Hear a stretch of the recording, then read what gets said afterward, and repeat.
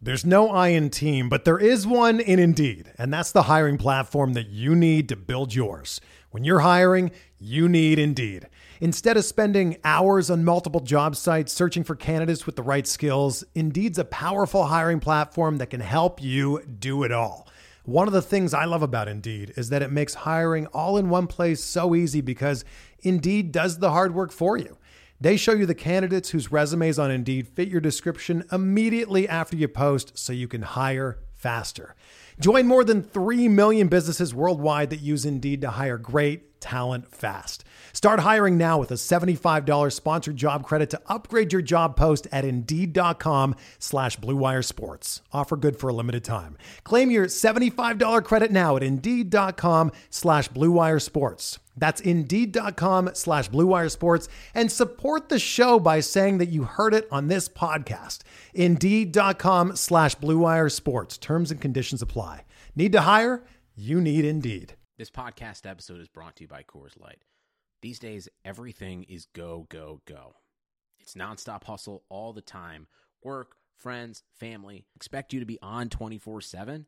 Well, sometimes you just need to reach for a Coors Light because it's made to chill. Coors Light is cold lagered, cold filtered, and cold packaged. It's as crisp and refreshing as the Colorado Rockies. It is literally made to chill. Coors Light is the one I choose when I need to unwind. So when you want to hit reset, reach for the beer that's made to chill. Get Coors Light in the new look delivered straight to your door with Drizzly or Instacart. Celebrate responsibly. Coors Brewing Company, Golden, Colorado. Hey everybody, welcome to another episode of the Forever Mighty Postgame Show. This is our weekend edition. Eddie has joined us from Toronto or Canada or Sudbury or London, wherever he's from. We've slowly found out over the course of the weekend what it means to be Canadian. Eddie, how you doing, man? Doing good. I'm doing good. It sucks. It's coming to an end, but it's been a great week. And we'll talk about the watch party, about tonight's game.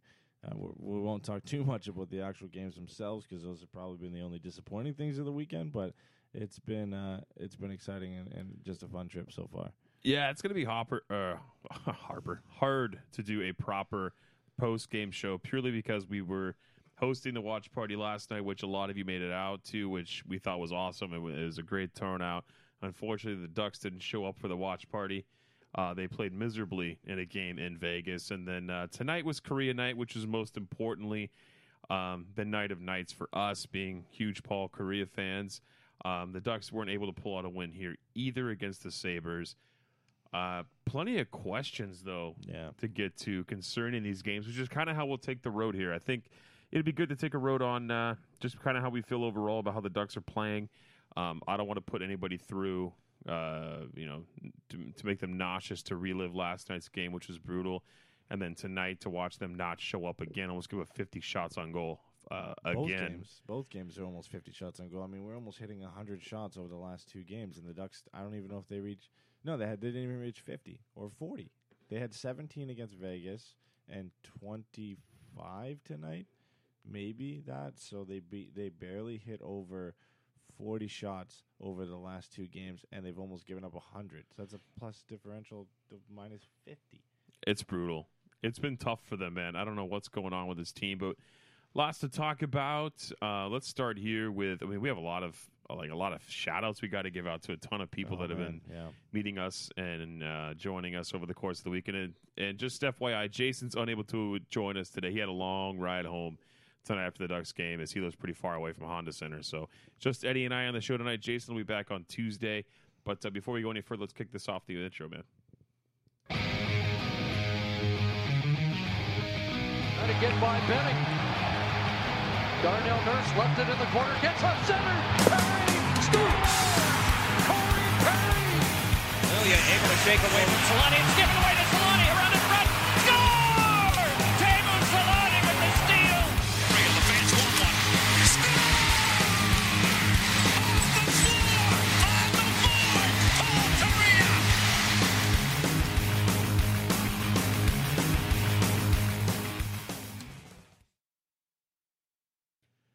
There we are. Here's some of the Mighty Ducks play-by-play there with the Paul Kariya goal. Fitting. Very fitting for tonight. Paul Kariya's jersey retirement. What a moment, man. Let's talk briefly about that just to kick things off. It was just something that we as Ducks fans have been kind of waiting for forever, ever since before Timu got his jersey retired, actually. I always felt that Paul should be up there, just purely being the franchise player this team had from the very beginning and all the impact he made on my life and many others my age, obviously yours as well, and getting Southern California hockey up and running. Honestly, I feel like with Anaheim, without him, I don't think this team gets as much notoriety as they did without him. Traction. Exactly. Yeah, I think, just honestly seeing that happen, I think at least for the three of us going to this game, all of us are really big Paul Kariya fans, and honestly, I think you and me for sure, and I believe Jason as well. He's our favorite player of all time. Yeah, and just seeing that happen in that moment, and seeing his banner get raised to the rafters, and then also seeing it right beside Timu's. It's just a great moment, and the entire ceremony, the speeches. Steve Ruchin was hilarious. Oh, he was great. That was great. His speech was funny. The other ones, they were kind of generic, whatnot. I did like Scotty's speech a little bit as well, but Ruchin kind of stole the show, and obviously Timu. And then Paul came up, and he had a really nice speech too, and he even touched on the Game 6 goal, which I was kind of surprised. Yeah, that they kind of flashed to him every now and then when people brought that up, and that's kind of a touchy subject for him. You never know how he's going to react, but he brought it up, and it was kind of interesting to see him do that. But honestly, just finally seeing that banner get raised to the rafters. And it was a great looking banner too. They chose the white. Good choice. Good choice. It looks great beside Timo's, and it goes into their whole theme they're doing this season with the Anaheim Ducks versus the Mighty Ducks, where they've got now Timu's orange, black, and gold banner up there, and then they've got Paul's teal, eggplant, and white banner up there, and it looks great, and it's fitting. Honestly, these are the two pillars of this franchise, and to see them both up in the rafters now is great. It was well deserved, man. He thinks he's undeserving from it or for it, but I think everyone disagreed with him. Obviously, Timu did. I like how Timu chirped him a bit, like, "Oh, you showed up." Because Paul wasn't at Solani's, and Paul's been hiding a lot. He's been very much a hermit since his career was over with. He'd been quoted months ago after he got put to the Hockey Hall of Fame last season, saying that he hadn't put on any gear since his last game. So good to see him back involved in hockey. Good to see him very much appreciated. So many idiots last year said they would boo him. Oh, yeah. And they would show up and boo him during Kariya now they're all night. crying during the ceremony tonight. Exactly. I gotta give I know we're kind of on the topic, but I really have to mention it before we forget it. That comment by Timu, the Japan comment, was the comment of the night. That was just amazing. I didn't think you would go that far. That's like a border, like that's a touchy comment. I know they're buddies, but but it was great. I loved it. Ruchin probably had the best speech, but that was the best one-liner of the night by Timu. He's great, man. Timu's a funny guy, and he knows how to break things up, get everyone to laugh. I felt that all the speeches were awesome. I thought it was cool that all the other former Mighty Ducks showed up and got to sit in the box with them and hang out. And it was a big night for them. It was really all about Paul. It's a bummer the Ducks lose this game 4-2. They held a 2-0 lead. I don't know how much you want to get into the Vegas game. I feel like it was a mirror image pretty much of tonight. It was really bad. It was almost the exact same thing over again. A little worse, actually, on Saturday than today, just because they were so outplayed in Vegas, where I felt they held a little bit closer to Buffalo than they did in Vegas. And I haven't even looked at even any of the stat lines or the analytics or any of that kind of crap that I like to look into, just purely from a visual standpoint. But we really want to get to questions. We have a lot of questions from you guys, especially in chat. Everyone's frustrated with how the Ducks are playing. That's one of the main reasons why we wanted to do the show tonight, to give thanks to everybody and then actually talk about the state of this team. Yeah. We weren't even going to break down the game, but all the questions, at least in the chat so far, are all about tonight's game. This is, I think, the first two games this season where we've been able to, or not maybe we've been able to, but we've sat down and actually not really watched and analyzed the game. And now we have to somehow try and break down this Buffalo Sabres game, which was an absolute crap show, just like the game against Vegas was, and try and break it down a bit. We'll answer your questions as best as we can, because, we're looking at Matt's comment in chat right now saying, so painful to watch Aberg on the first line. The fact that Getzlaf was put with Street and Aberg to start, and then they switched things up. And by switching things up, they put him with Cogliano and Gibbons. Oh, it's so brutal. I don't get it. I mean, and then they eventually, in the last 6 minutes of the game, when they were down by a goal, they put him back with Raquel, and they had some great chances. I don't get why you want to put your best player and your most creative player with 4 guys who arguably can't finish. I don't understand either. It makes no sense to me. Raquel and Getzlaff are notorious for having some sort of chemistry, stemming back to last season, even season before. Very curious as to why they made those lineup decisions for Randy Carlisle. I don't know what's going through his head at this point, and I just feel like the consensus from Ducks fans are Carlisle needs to get out. Bob Murray has a lot of rethinking to do of how he's structuring this team. They are almost the team that we were talking about at this point of, do they know they need to rebuild, or just a couple minor tweaks away from getting back into contention? I'm going to lean more towards the rebuild sides of things, just because they can't seem to figure it out. But at the same time, you look at this lineup, I don't really feel that with the type of talent on this team that it should be this bad when it comes to shot differential. If these games are close shot-wise, I wouldn't be so concerned. The fact they're relying so heavily on goaltending is the concerning part to me. This team just can't keep the pace with the opposition, and their whole goal is to get faster. But it's you got to look more now. Is it the system that's failing? As I know I've said many times, it's just you can play a fast system, but if your system sucks, then you just suck going faster. It's the system. There's literally nothing else now, and maybe you can blame it on the fact that Silverberg and Kasher is still out of the lineup, but that's not going to help. Honestly, I think you can have everybody healthy at this point, and it would still look somewhat similar. I mean, we were saying when Getzlaff gets back, maybe it'll get a little bit better, but the last 2 games with Ryan Getzlaff have been awful, and that's not on Ryan Getzlaff. That's just on the system. It's bad. It's set up for the Ducks to fail with the way they're playing. They took what they did last year.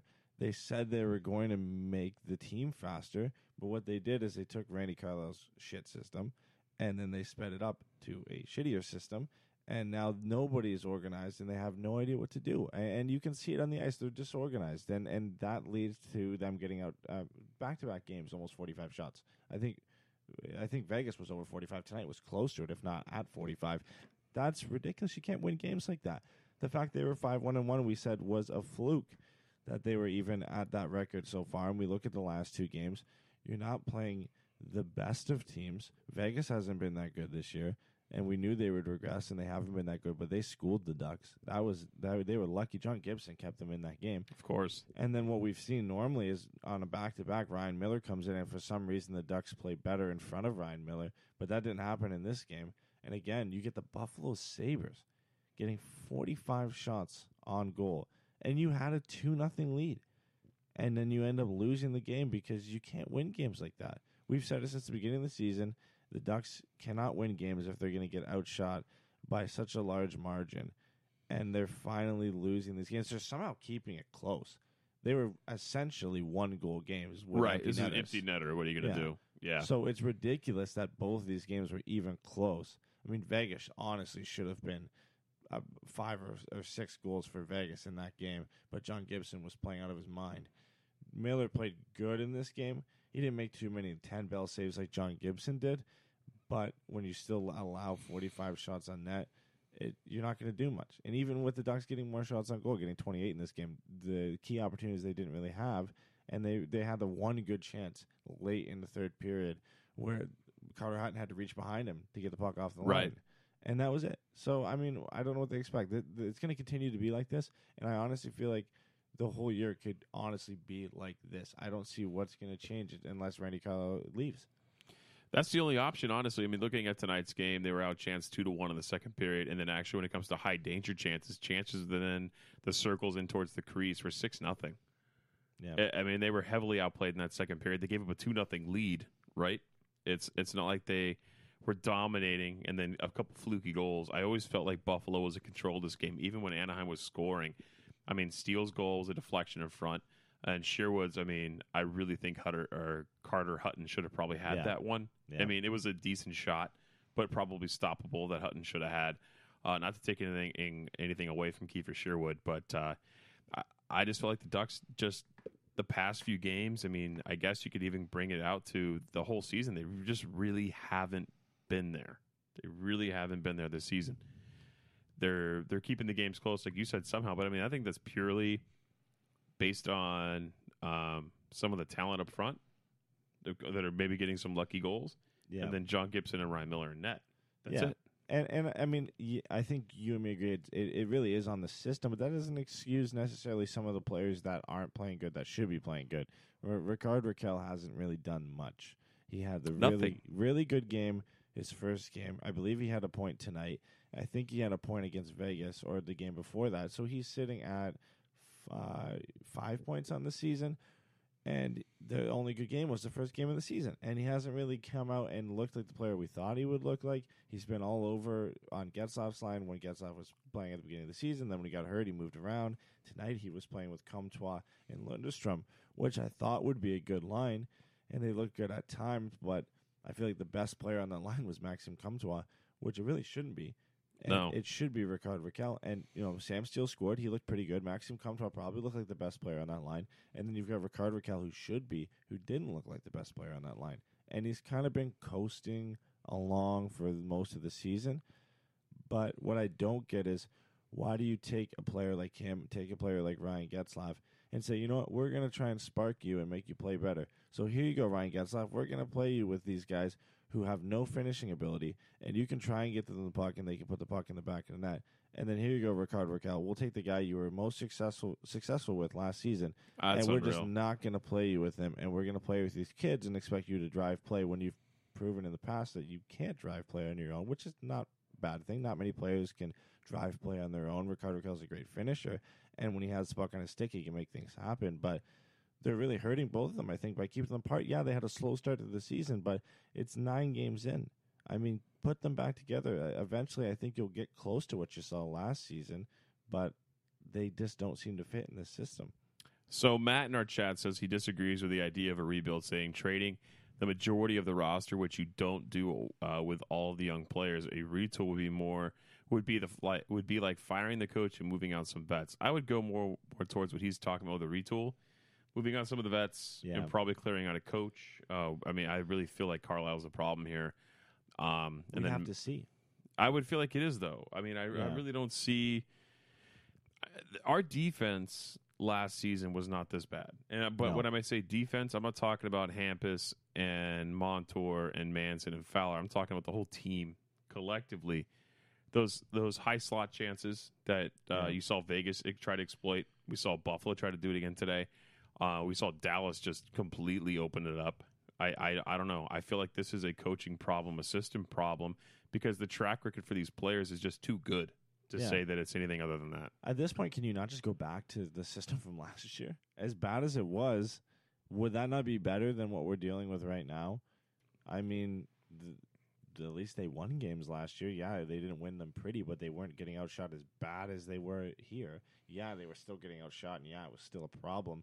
But now, like we've said a million times, you've taken a bad system, sped it up, and made it worse. And they just don't seem to fit. So, yeah, maybe you bring in a new coach, and maybe things get better. I think we have to see, honestly, and how that goes. As for a rebuild versus a retool, I don't think the Ducks need a full rebuild because I think they've done enough drafting, and the blue line blue line is young, and they're great. And I think that in a new system they would thrive because they're one of the most mobile blue lines in the league. At least the top 4 are. They're all under 26, I believe, still. Mm-hmm. John Gibson's locked down long term. You've got young forwards like Ricard Raquel. You've got Sam Steele. Comtois Lundestrom looks great. He looks like he's maybe a year or 2, if that, of being a completely 100% ready to play in this league. You've got a bottom 9 all completely wrapped up. Maybe Ricard Raquel, you could probably say he's a first-line forward. The only thing you're missing is replacing Ryan Getzlaff and maybe replacing a player in the caliber of Corey Perry of old. Having a top first-line center and having a top first-line winger to go along with Ricard Raquel. That's really the only thing this team has to replace, I think. So the only way you do that is you be bad for a year. Right? Yeah. That's it. And maybe that probably doesn't happen this year. Maybe it does. It could, because things could go really downhill if they continue to play like this, because they've been extremely lucky relying on goaltending. So that's what they're away from. I mean, this is hypothetical. If the Ducks tanked this year, if they continue to play like this and things didn't get better and got Jack Hughes, they're well on their way to being a retool, an easy retool. Well, they need to do something. Yeah. And I'm not saying they're going to be bad. I'm just no, but people are saying we're 9 games in. Like, hey, we still have a winning record. You know, they're 4-3-1 now. If you look, right? No, 4. Is it 4-3? It'd be 5-3-1. 5-3-1. There you go. That's right.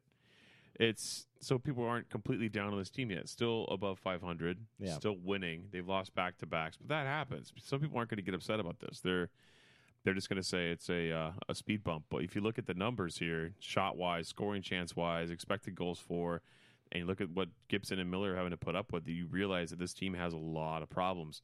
And I don't really feel like they can just turn this around without getting rid of the head coach. No. I just feel that that's going to have to happen. What does it take? Like, how bad do you have to get? Because right now they have a winning record and they have a ton of injuries. So he's got the injury card to play again. Obviously, I don't think that. Yeah, will but what work. defensive forward is he missing that's stopping them from being better defensive? No, I don't think. Right? I don't think the injuries are hurting them from. But I mean, he can play that card again. Right. I don't think it will get him a new contract like it did, or like not get him fired like it did last season. But right now he can say, "Oh well, we've had Getzlaf out for a number of games. Kessler didn't come start the season with us. We had Silverberg who's still out. Cash is out. Richie hasn't played this year. Eves is still out. He can say all these things to help his case." I don't think when any of them get back, it's going to get any better. No. Because it's not going to help much. It's not like you have a generational player coming into the lineup that you're missing, right? These are role players and some good role players, but I don't think it's necessarily going to help. So where does the firing come? I mean, this team would have to do awful. And they're playing awful, but the record would have to show it for him to get fired.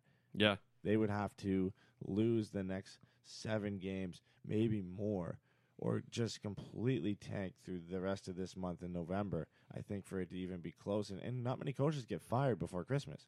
No, they don't. So if it happens, the Ducks would have to be really bad. And honestly, I see them pretty much, no matter what, barring a complete collapse, keeping him until the end of the season. They're going to. Yeah. He's not going to go anywhere. Who they? I mean, it's going to have to bump Eakins up would be the only option, right? That's it. That's all they can do at this point. So the Ducks lose both games. We got to get to some questions here in a minute, but we got to give a lot of shout-outs, man. We had our watch party at Lamppost Pizza. A lot of people came from all different sorts of places. Joseph and his wife flew in from North Carolina. Tim and his son Tim flew in from Pennsylvania. Not for the watch party, but for Paul Kariya night, and they were kind enough to come and join our party, which is cool. Jimmy and his family showed up. Yeah, Matt came and he bought me drinks, and that was amazing. And he was just a great guy. He came out to the watch party, and he came out to Carl Strauss today and hung out with us there. And he's in our chat today. And Phil Babel, who's in our chat as well, came out to the watch party. Same with Dave and Michelle. They showed up last night to the watch party, met up with them today again. And then Tom Benson met up with us again today. He's the one who won our Patreon tickets. Yeah, McCann, who plays NHL with us on occasion, is sometimes in our chat as well. He was at the watch party. Didn't get to meet up with us today. Matt Angle, who luckily met up with us right when we were leaving Honda Center. Oh, today. yeah, I bumped right into us at the end of it. He was walking by us and recognized us, and he met us there. But I hope I'm not. I mean, we met Chip today. Yeah, and the guys from Anaheim Calling, we ran into them. Jake from Anaheim Calling. So, and then James Gaberski left a very generous credit on our tab at Carl Strauss, which thank you very much for that. Just so much kindness, so much support coming from everybody. It was awesome to meet everybody who showed up to either one of those. I think it just shows what kind of like a cool culture hockey is. Just like and all the the support community that comes around it that we've built with this podcast already has been amazing. I didn't expect it, honestly. I mean, we have only started this. It's not even been a year since we started this podcast, but being able to get so many people coming out and supporting the show has been amazing. And it's always great. You know, we think we're doing okay, and we can check the numbers and see that. But when you get out to the watch party and you have people come up and show you how much they support the show and come up and tell you, how great the show is, and they listen to it and they love it, and then you go to the game and you meet people there and who say it, and then you get people who are recognizing you walking by and saying how much the show means to them and how great it is to listen. Honestly, that's been the best part of it, is meeting all those people who enjoy the show, and it's so reinforcing to us to keep doing the show and to keep wanting to do shows. And the fact that we're doing a show right now, I mean, we're both dead tired. We're both dead tired coming back from the game. But, we missed the show yesterday, and I think we both feel like we owe everybody to have a show, and it makes us want to get on and do a show when everybody is so friendly and so willing to come up to us and talk to us and tell us how much they love it. Yeah, we also met McCann and Derek, too. Two other Yes. people we also were able to run into there. And I had a bunch of friends and family show up, also same with Jason. So thank you to everybody who came out, man. It was a great time on Saturday. Unfortunately, the Ducks played like absolute crap in Vegas, but that's neither here nor there. It was a good time. Yeah. And then tonight with Paul Kariya running and everybody else today too was also really cool. Like you were just saying, running everyone at the game was fun to meet up with. And everyone put in a bunch of questions, man. I think we should probably start. We'll start on Twitter, and I'll go from there. Gordon Bombay, who we met today as well. Yeah. He's an OG in our chat, who's in the chat right now. We met him today. I don't think I'll leave and his Keith, real, another one we met today. Yes, we met Keith. I'll leave Gordon Bombay's name a mystery, his real name. Yeah, no one knows his real name. Nobody can know who he is, so we can all assume that he's still. Let's just say it is Emilio Estevez, who we met today. We did. We met Emilio. Yeah. So anyway, fittingly, he has the first question on Twitter. He said, "Was it just me, or was Auberg making a lot of noise today? Not sure the stat sheet does it justice, but he looked good from my half of the ice. What do you think?" He's a good puck retrieval guy. I don't think he really generates a lot of things offensively for the Ducks. He was on that line with Getzlaf to start the game. I get what Carlisle's thinking is when he's trying to make this team faster. Yeah, he thinks putting together a team or a line of players who can go retrieve the puck, get it to Getzlaf, let Getzlaf create. Those guys aren't finishers to me, though. No. And the main finisher on the Ducks is Ricard Raquel, and that's who should have been on the line with Ryan Getzlaf from the get-go. And they just sub in that winger. They've been having a rotating door at that wing, for years now. They haven't been able to solve that problem. But they should have just kept that winger position open, let Ricard and Getzlaf play as much as possible together, because they're probably the best two offensive players in this team. Yeah. And they're both honestly 9 games in, but slumping. I haven't really seen a lot from either one of them that's made me go, wow, they are really trying and turning this thing on. They just haven't clicked. No one's clicked of note unless you look at the kids. The kids are the ones that have been potting the goals. But I don't really feel like I was impressed with Auberg to answer the question. Maybe just from my point of view, I didn't think he was that great. Yeah, I think the fact that I kind of agree with you, but I think the fact that we kind of think he wasn't great is because he's put on the first line. So you're expecting more from him. I think when you look at what he brings to the ice on a regular basis and what he should be bringing to the ice is he's a fast skater. He forechecks, he hustles.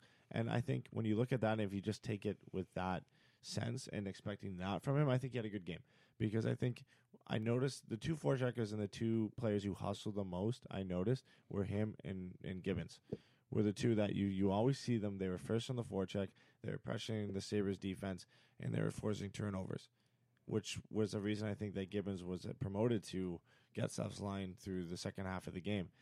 And that doesn't necessarily mean they did well. I mean, statistically, Auberg was not a great forward tonight, as many of the Ducks were if you're looking at analytics, but a lot of the Ducks were awful when you look at how bad shot attempts were, and a couple of them, I think only about a couple Ducks forwards and Hampus and Montour were above 50% in this game.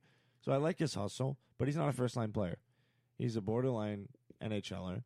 He's maybe a fourth-line energy player at best, but I think he did well for what we can expect from him, but when you put him on the first line, you're looking for more of a different type of player there, like a Ricard Raquel. So it is disappointing to see him on that line. I mean, we joked about it before the game. You mentioned that you saw that Street and Auberg were practicing with Getzlaf, and I was like, no way brutal. they do that. No way they do that. And then they announced the starting lineup tonight, and it's Street and Auberg with Ryan Getzlaf. No, man, I understand. Let's move on to the second question here. It was from Paola on Twitter as well. She said, I always choose a player at the end of each game that impressed me. Tonight it was Lundestrom. Seems to be he is improving each game. Love how he's handling the puck. Who impressed you tonight? Impressive to me, Ducks-wise, I would have to say, that's not a very confident answer coming out of my mouth here, but I'll have to go with my boy Lindholm or Montour. Either one of those guys I felt had a really, really good game. They were the best defensive pair on the ice for the Ducks. Monty had a really good game. Yeah. He had a couple of assists. Lindholm also played well. That pair is starting to work out. That Manson-Fowler pair, not so much. But since she's asking which player, I'll go with Brandon Montour. I think Montour had a good game. I think I'm going to agree with her because I liked when I saw when Lindstrom was on the ice what he was doing. There was a play that he made. Maybe it was the second period. Oh, when he opened the hips up like he was going to do fake passing and create it. Oh, yeah, that was great. So he took it behind the net. He came out and he faked out a player, and then he circled and turned his hips, and he faced the front of the net, and he fed Rickard Rakell with a great pass in front of the net and set him up, and Rickard Rakell couldn't finish it, unfortunately, but that was a great play. This kid's 18. That's what we have to remember. I mean, this kid is 18 years old. He was just drafted at the bottom of the first round. You don't really see too many of those guys come out and make the NHL in their first year and look comfortable. And he's looked comfortable. And there was a play he made on the penalty kill where he skated it behind the opposing net. He had a rush, skated it behind Carter Hutton. We thought, oh, yeah, he's got to make a pass. He's got to shoot it here. Nope, he has the wherewithal to skate it all the way back, make a pass back to the defenseman, and set up the play and waste time. So he could have made the risky play there and forced a shot and then maybe put some guys out of position. Oh, yeah, on the penalty kill. Yeah. He drove all the way in, didn't freak out, didn't freeze, didn't shoot the puck. Said, no, I'm just right going to hold back it. Out. No, and he faked out the whole team. Everybody on the Sabres thought that he was going to try and make a play of that. But no, he just wastes time, skates all the way through the zone and drops it back. And those types of plays from a kid that's only 18 in his first 7 games in the National Hockey League, everything he does always amazes me when you have to, because you just have to sit back and remember this kid is 18 years old. I mean, yeah, he played it in the Swedish Hockey League last year, which you don't see from many kids. So he has a little bit more maturity and experience than most. But I haven't seen, at least for the Ducks, a kid come in his first year like this and be so impressive and so responsible defensively. No, he did have a good game. I mean, looking at the way that he's, especially with the line mates he's been given, right? He's not playing with like the Ducks top end. He's had a couple chances here and there, but I mean, it's tough to come in like that and then have to play in a mixed mash the way that Randy Carlyle's been just giving up time on ice. Do you have any questions at all about these lineups? The way they've been putting together these line combos? We might. I'm going to keep going in order because this one kind of it was from Chase. Said, do you think the Ducks will ever figure out how to keep the shot differential smaller, or will it just stay how it is all season? That kind of deals with the lineups a bit. Yeah. Do you think they'll figure it out? They have to, and I think it starts with if they don't Randy Carlyle. If they don't fire Randy Carlyle, do you think they'll figure it out? No, because the players don't decide when they go on the ice. It's all Randy. Yeah. I don't think they're going to be able to figure it out, man. I don't know what the hell they changed, but the glaring mistake from me comes from switching up that top 4 defensemen and just mix-mashing those. Boudreau always got in trouble for this. Why is Randy Carlyle not getting the same heat?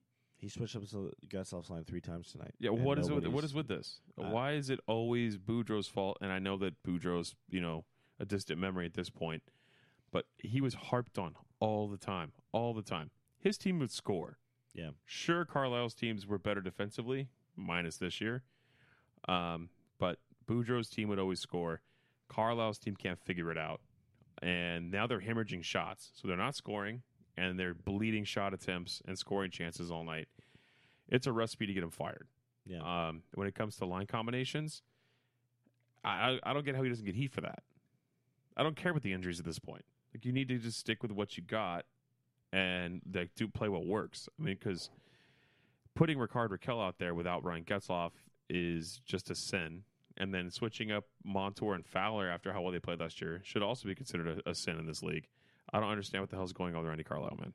No, I think there's only 3 ways it goes this season. They either stick it out with him and they just go with Carlyle and he continues to play the exact same system he's playing, or he reverts to the system that he had last year, which is basically a slowed down version of what they're playing right now, or he gets fired. I think those are the only 3 ways that this season unfolds. Unfortunately. Yeah. And the most likely situation is they probably just stick with what they're doing, unfortunately. Yeah. And that's probably the worst option. I think the easiest option for them is to switch back to what they did last year and see if that works. The best option is probably firing Randy Carlyle and going with a different coach, which is likely, if you're firing him in the middle of the season, Dallas Eakins, because I don't really think there's anybody else available. I don't know of many coaches who lost their jobs in the summer that are available.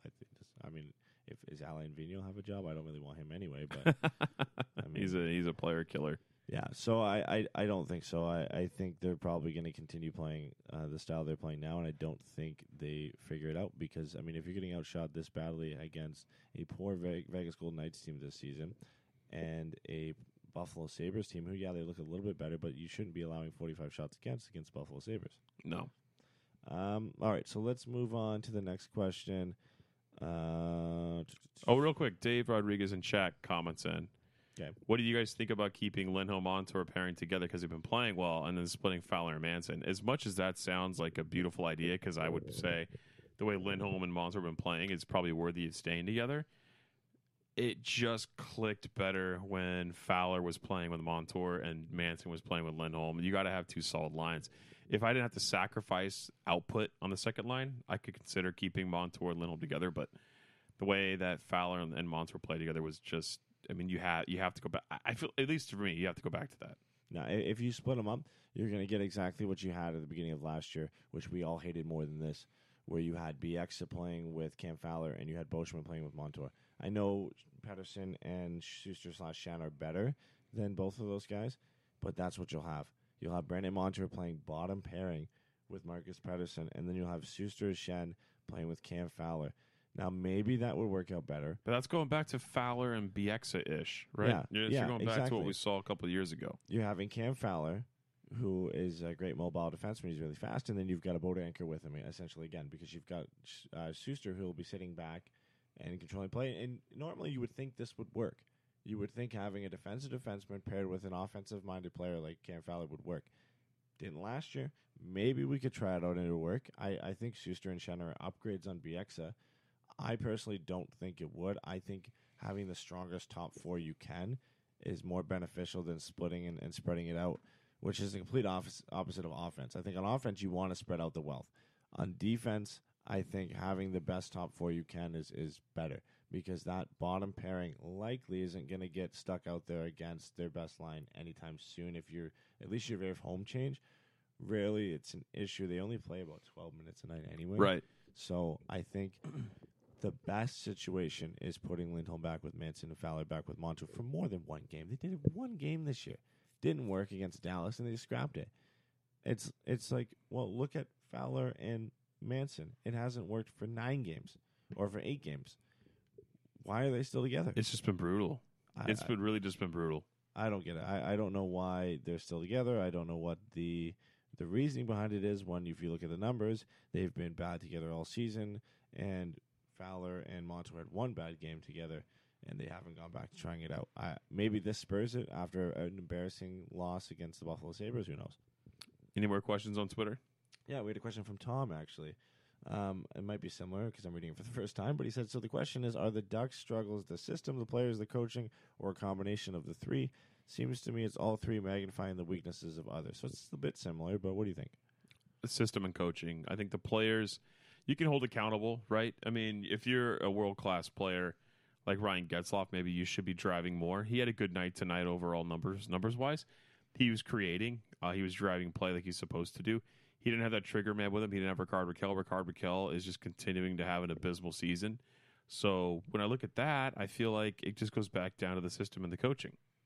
Why are they not playing together? Like, yeah, there's a problem there. Like we just talked about line combinations. You have to fire Randy Carlyle at some point. This isn't turnaround. You can't go this whole season getting outshot 2-1 every single night. You're just going to eventually give up a ton of goals. Someone's going to get hurt. What happens if a starting goaltender, knock on wood, ends up getting injured? You're screwed. If done. Gibson gets hurt, you're done. You're done. Because Ryan Miller won't be able to do that on a nightly basis like John Gibson can. No, not at all. John Gibson is out of this world, especially this season. And if he gets hurt, like you said, knock on wood, Ducks are screwed. If he plays half of what he's playing this season, if he even plays like he did at the beginning of last season, which wasn't bad, right? The Ducks have a below 500 record right now.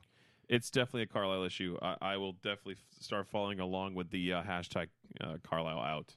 Yeah. I'm at that point. I tend to agree with him that it is kind of a combination of the three. I think it's more so coaching and system, but I think some of the players are to blame. I think Ricard Raquel has been awful, and that's not necessarily all on coaching and system because no matter what, no matter who he's paired with, he's still arguably one of the best players and one of the best offensive players on the ice, and he hasn't done anything. So that's a bit on him as well, because You can look at other cases of players in the league who don't have the best situation to work with. Connor McDavid, and I know Connor Right. McDavid is a generational player, but on a nightly basis, no matter who he's with, he's getting things done. Nathan McKinnon, again, a player who you could probably say is better than Rickard Rakell, gets things done on a regular basis, no matter who he's playing with. And you can look across the league and look at these players. Matt Barzal, who we played the other night. Right. You look at him on the ice, he's not playing with the best line mates, but he was getting things done single-handedly for that team. And Rickard Rakell maybe is a little bit, maybe a tier below those guys, point-wise and skill-wise, but he should still be getting things done on his own, and he has it. So I think in that sense, it is on some of the players, because really the only guy playing out of his mind was Jakob Silfverberg before he got hurt, Right. and then obviously John Gibson. No, I'd agree with that. All right, let's move it over to Instagram, because I know we had a couple questions on there. I'll start that one off. I got it up. I got Keith Settles from Instagram says, how is Carlisle going to jumble up the lines against Chicago on Tuesday? They're going to be the same. It's going to be the same. I don't think Getzlaf skates with Street and Alberg to start, Yeah. but those defensive pairings are going to stay the same.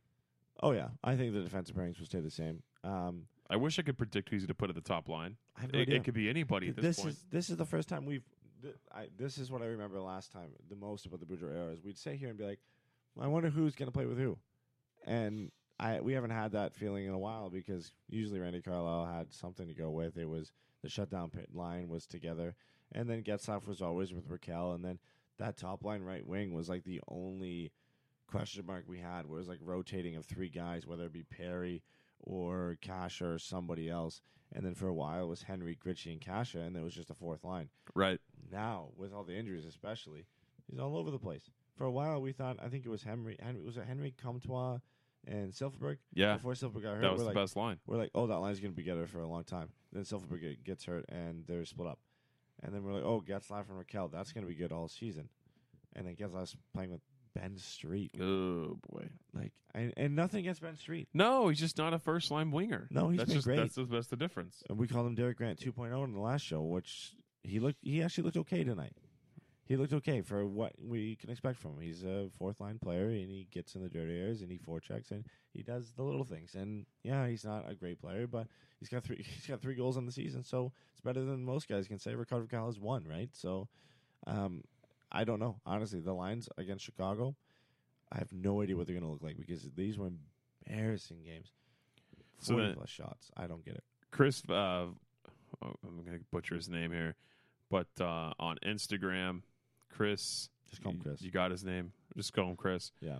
Chris Valdivia, let's say his name there. Okay. He asked, what do you think the Ducks need to do to get back on track? It's just like a running theme here, which is fire Randy Carlisle. That's the only way. Yeah. And for Dave Rodriguez, there's no update on Andre Kasha. He's been symptom-free for a few days. They were testing him on practice. That's the only really update. They said once he gets cleared by team doctors, he's good to go, but there still is no timetable for his return. Looks promising, but we just don't know yet. Another question here. This is for you personally.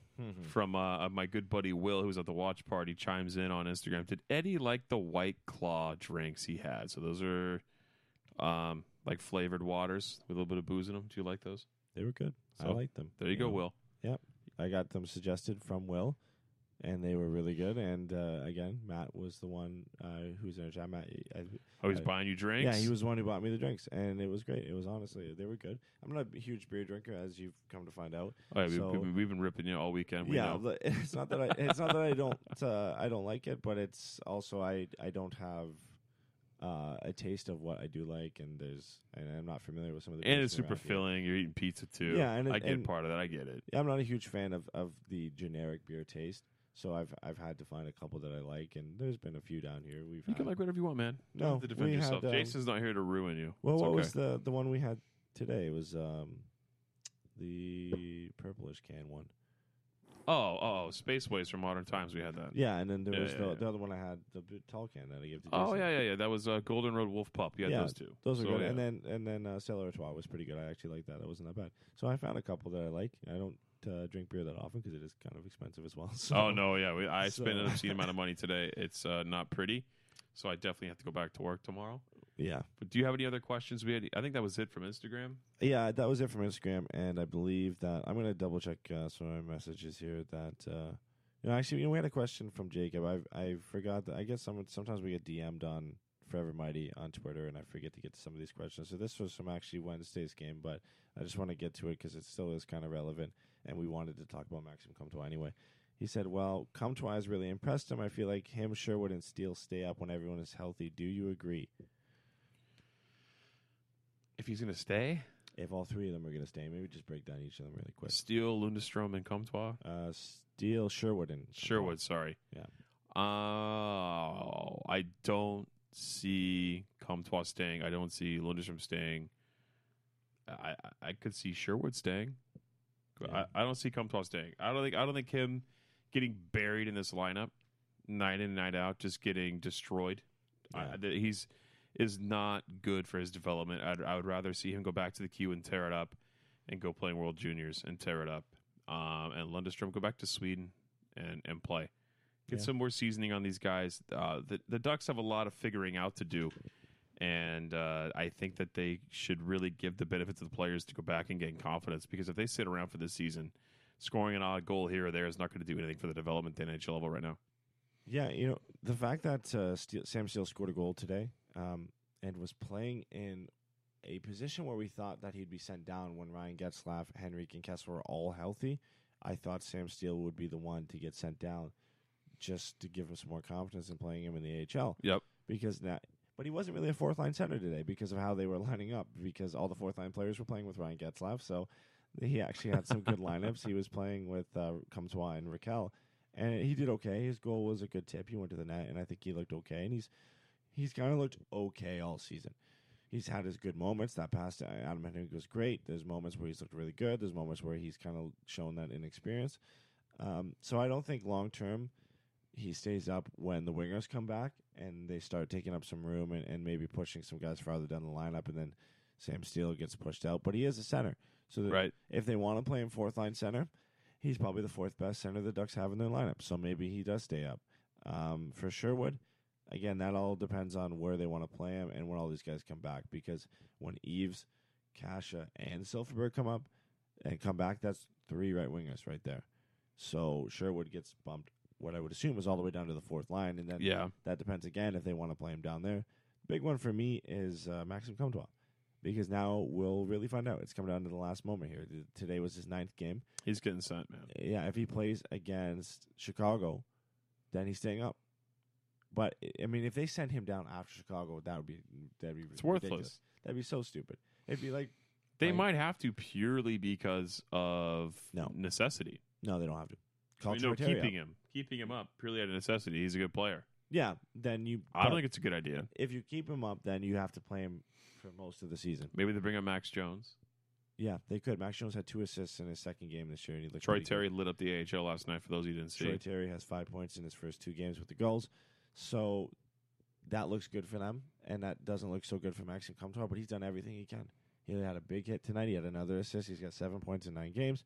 He's not shooting the puck too much, but he's making bank on the chances he has. I think going into the night, he only had 8 shots in 8 games, but I think he deserves to stay up. But we'll see. If he plays on Tuesday against Chicago, they cannot send him down, because then it would be ridiculous. It'd be like just burn a year off his deal. It'd be like playing Troy Terry for 2 games at the end of last season, and then not playing him for the rest of the year, burning a year off his ELC, and then playing him this year. And oh look, he wasn't ready. So they could do that. I wouldn't put it past them because of what they did with Troy Terry last year. Honestly, I think he'll probably get sent down.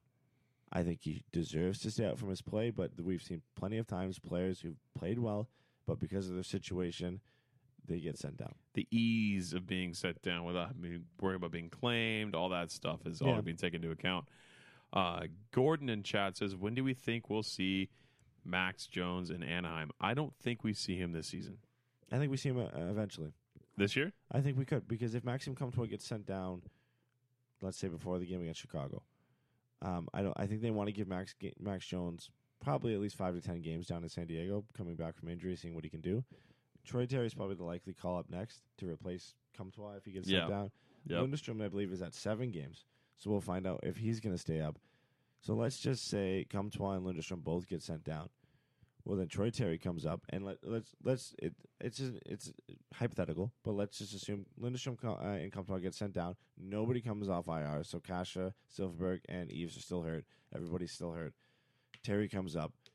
Well, you're gonna bring somebody else up, right? Likely option maybe is Max Jones if he continues to play well. I wouldn't mind seeing him coming up and playing. But I just He'd be on this roster if he was healthy to start the season. probably, but maybe you got Nick Ritchie coming back too. I just don't see him staying. Right. up. Okay. Yeah. That's, No, you're right. I forgot about Nick Ritchie. once Ritchie figures out his contract Yeah, or that's- visa situation, rather, now that he's got his contract wrapped up, we're going to see him very shortly here. I really want to see Max Jones though, because last time we talked to him, he was talking about how excited he was to play professional hockey this year and get a shot with the team. Oh, he was so stoked, and he just happened to get hurt at He's just prospect had camp. Unreal luck. I mean, he talked about how unlucky he was on the assist side of the game in Kingston last year and in London, and then getting hurt, missing a lot of the season, coming back healthy, then going into training camp, gets his thumb stuck on something. I think it was a jersey or something. Breaks his hand, has to get surgery, finally comes back. Hopefully he can stay healthy because I want to see him get a couple games. I want to see at least a chance for him to prove himself because I believed going into this season he was the most NHL-ready guy. The guy's a tank. No, he's a beast. He's huge. He is a beast. He's huge. He's jacked. He's physical. He's physically ready to play the National Hockey League game. Whether the offense will translate or not, I don't know. He looked okay in the second game for San Diego. It's the second game back, so we'll see. Yeah, no, it's true. Matt in chat says Steele, Jones, Terry need to be playing in the AHL together this year, right? I would be okay with it. What a line that would be. That would be a hell of a line. Honestly, it'd be a hell of a line. Well, Terry was playing with Jones. It was Terry Jones and Sam Carrick.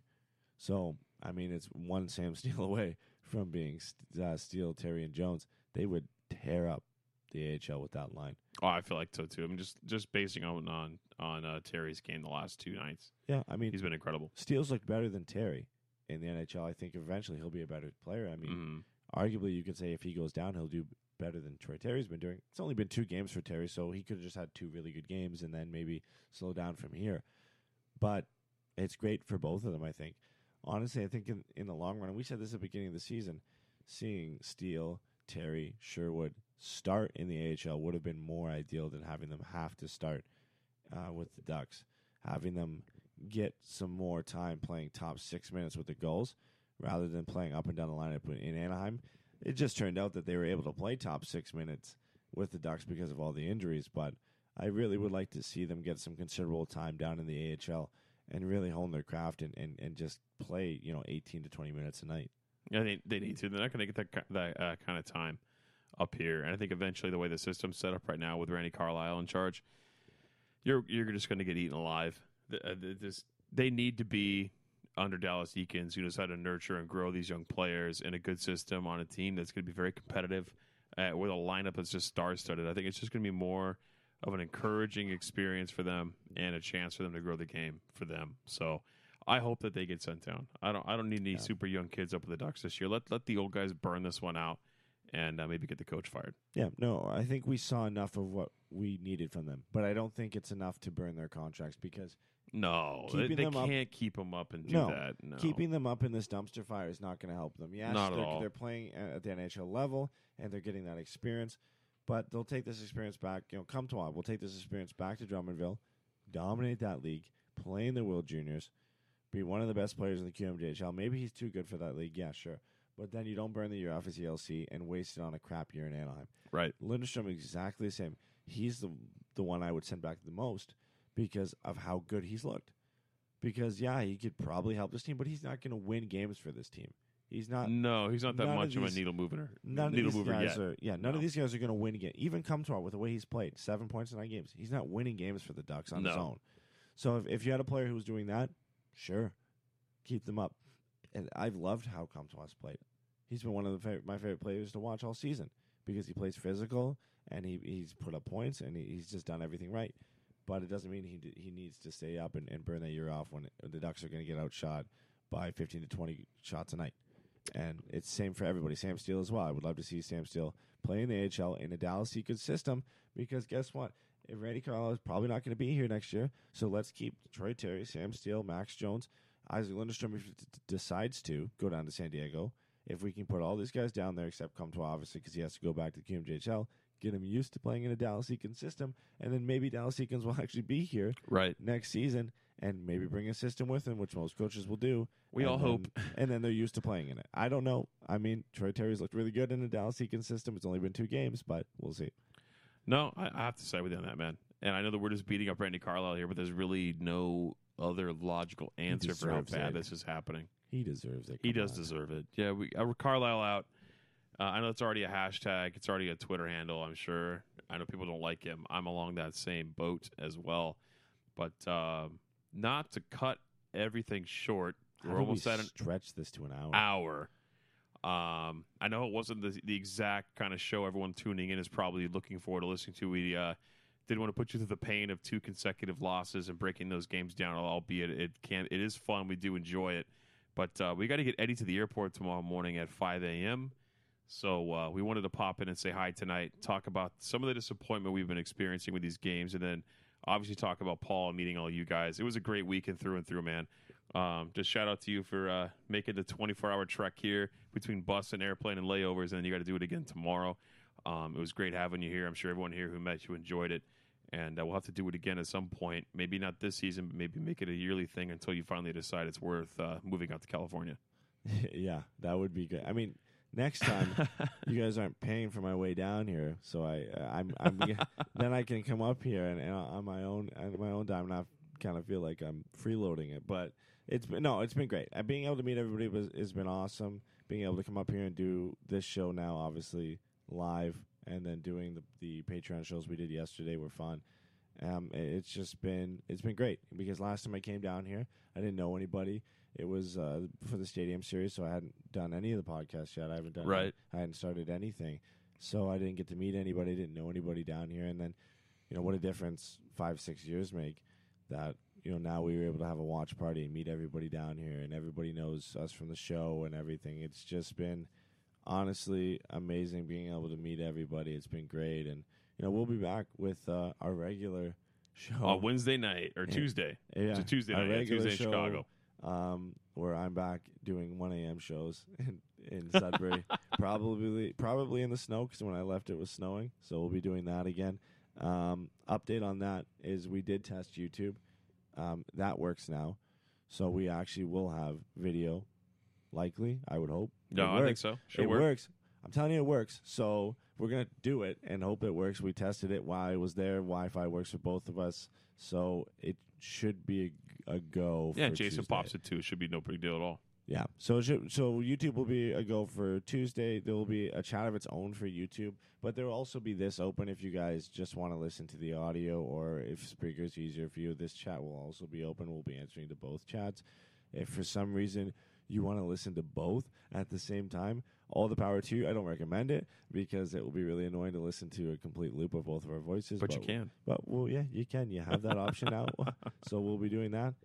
Last update too is I have 3 days of Forever Mighty 3 stars to get updated. So for everybody who's been entering, the reason I haven't been getting them is because Wednesday I was at the airport, and then we've had a weekend down here just doing a lot of stuff. I haven't really had a lot of time to sit down and get to editing those. I mean, we barely got some of our shows out and edited. So I'll have that up and ready to go for probably Tuesday. Yeah, so you'll have your Forever Mighty 3 stars.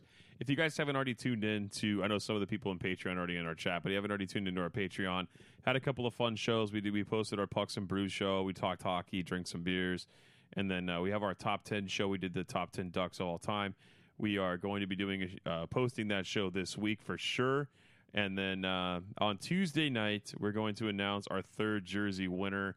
We know we've been waiting to do that, but that's going to be happening here. Over the summer, we did multiple ways to enter to have that jersey sent off to one lucky fan, but we're going to announce the winner of that on Tuesday. You can go ahead and order your new third jersey from the Ducks, or whatever jersey you want to grab from Cool Hockey. They're the great ones who sponsor that part of our show. So we'll have that ready for you. Thank everybody for tuning in. We appreciate it. We love you guys. You know where to find us. Forever Mighty on Twitter, Instagram, and Facebook. And we'll be back with a new show, back to our normal breakdown. Jason will be back with us as well. And Eddie will be back in snuggly, snowy Canada on Tuesday night. Have a good one, guys. See you guys Tuesday.